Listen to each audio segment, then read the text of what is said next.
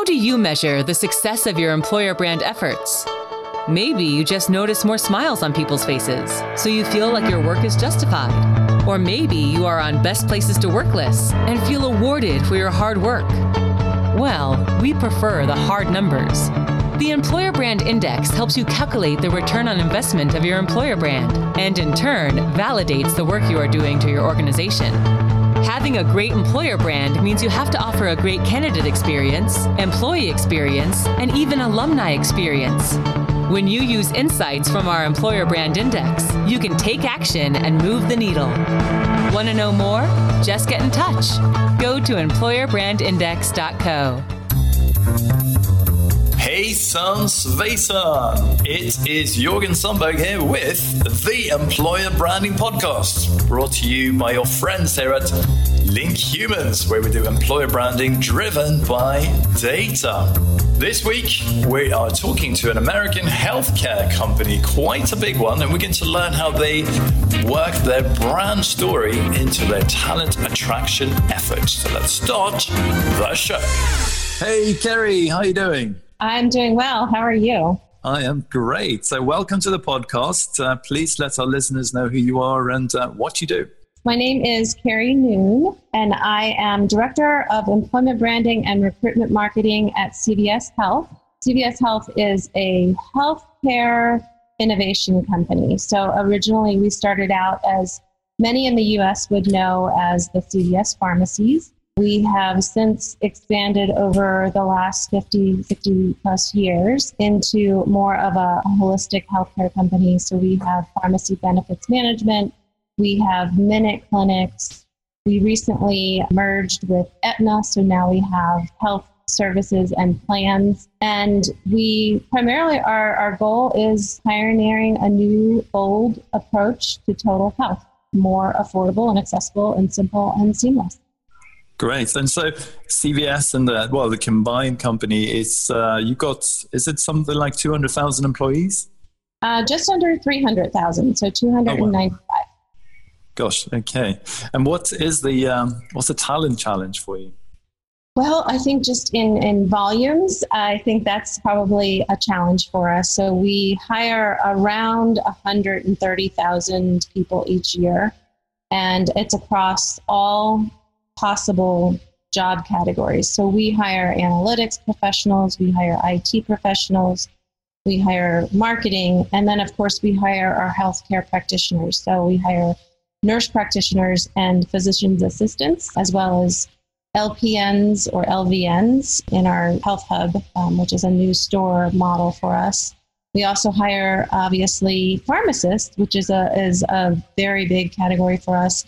And then, of course, pharmacy technicians. And so any kind of career in the healthcare profession, there's talent competitors out there that we are working against. So we're always looking for new ways to improve our value proposition for our new colleagues.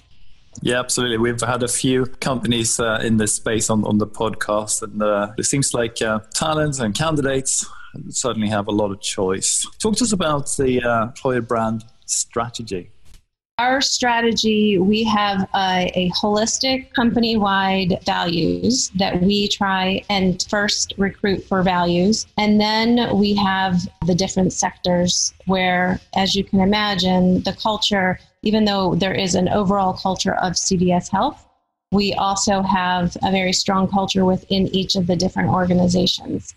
So the strategy is to reach people who have a passion for caring about people and really coming to work every day and making a difference. So we share a clear purpose, which is helping people on their path to better health. And even down to our distribution centers, we try very hard to make it clear of how their role is essential in our goal of helping people on the path to better health. So we try and put the points together in order to tell that overall story. I know that with the merger with Aetna, you have a kind of a new brand story as well. How does that fit in with the employer brand? Yes. So we have, that's what we're working on right now, is is to incorporate or to rejuvenate our brand story. And we do that by taking our values, and we show empathy for people through different ways, by caring, encouraging, and being very clear in our messaging, and then also very conversational. So we want to inspire trust in the people that we're talking with. So it's our brand story is actually, it's a verbal expression of our personality. So we bring our voice to life through those key voice attributes. Speaking of bringing it to life, if we turn to activation, where do you activate the brand story? Online, I take it, but perhaps also at career fairs and in other places. What does it look like? Yes, so I think the unique thing, not so unique, but we do consider it unique, is that we have millions of opportunities of touching people's lives, whether it's through our PBM, which is our pharmacy benefits management, or in the stores themselves, the Minute Clinic, in hospitals. And so we are trying, our goal is to bring healthcare locally to our patients and members and customers. And then obviously patients, members, and customers are also our colleagues. So we consider them one and the same. And we bring our values of innovation, collaboration, caring, integrity, and accountability into everything that we do and every interaction that we have with our patients and members and customers, and therefore our colleagues. Nice. I know you've also, you've got your employees, you've got an employee advocacy program. How does that work?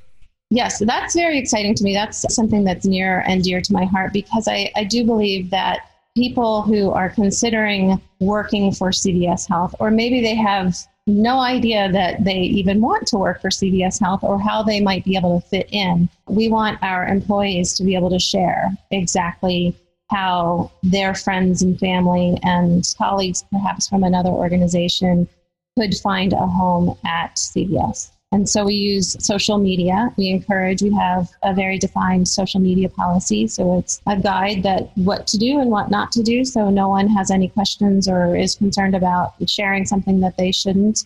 We have brand compliant and pre-approved content that the colleagues can review and adjust to fit their networks. We have tools that we use. LinkedIn Elevate is one that we use currently. We in the past have also used Hootsuite and some other tools, but those, just making it easy for our colleagues to share the information is what we strive for.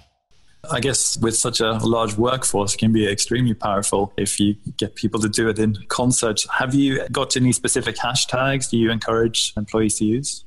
We have Team CVS, which is something that we all use in our conversations, as well as, just the typical CVS Health. And then the future of healthcare is one that we use from our pharmacy hiring team. Great. I read on your LinkedIn profile about career-specific social spaces. What does that look like? Sure. When I first started, in 2016, we had just the corporate spaces. And so one of the things that we did when I first joined is to expand that to career-specific spaces. So each of our social spaces at CVS have content strategies, and our content strategy for career-specific is to not just share jobs only, so that we're not just sharing out we're hiring for XYZ position. We share the background behind the job. So a great example that I can share is for our Health Hub hiring. We are expanding our stores to include other health services. So not just our Minute Clinic where we hire nurse practitioners, but we're also hiring RNs and LPNs and healthcare concierge. And so that's not a typical position that someone would think of when they think of CVS Health. So trying to explain what those positions are within the Health Hub is key to our hiring strategy. So when we are using social media to drive people to this information, we don't send them to a job description. We'll send them to a microsite, for lack of better terms, and it will explain what the Health Hub is and why it's new and what's different about it, and then how each of those positions within that model. And how many specific spaces or hubs have you got? Currently, we're in the process of expanding over the next year to all of our locations. So right around 10,000 locations. We have pharmacies, and then of those 10,000 pharmacies, we'll have about 1,100 Health Hub locations. How do you go about measuring return on investment, and also what sort of metrics do you look at?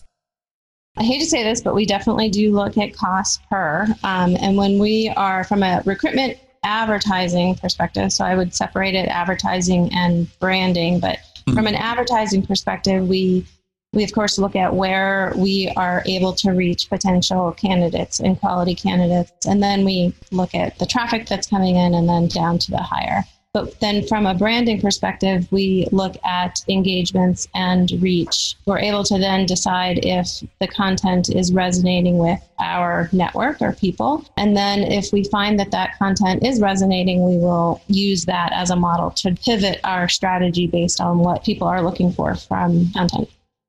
Got it. My final question is around your best tips to our listeners, but also feel free to include any pitfalls for them to avoid.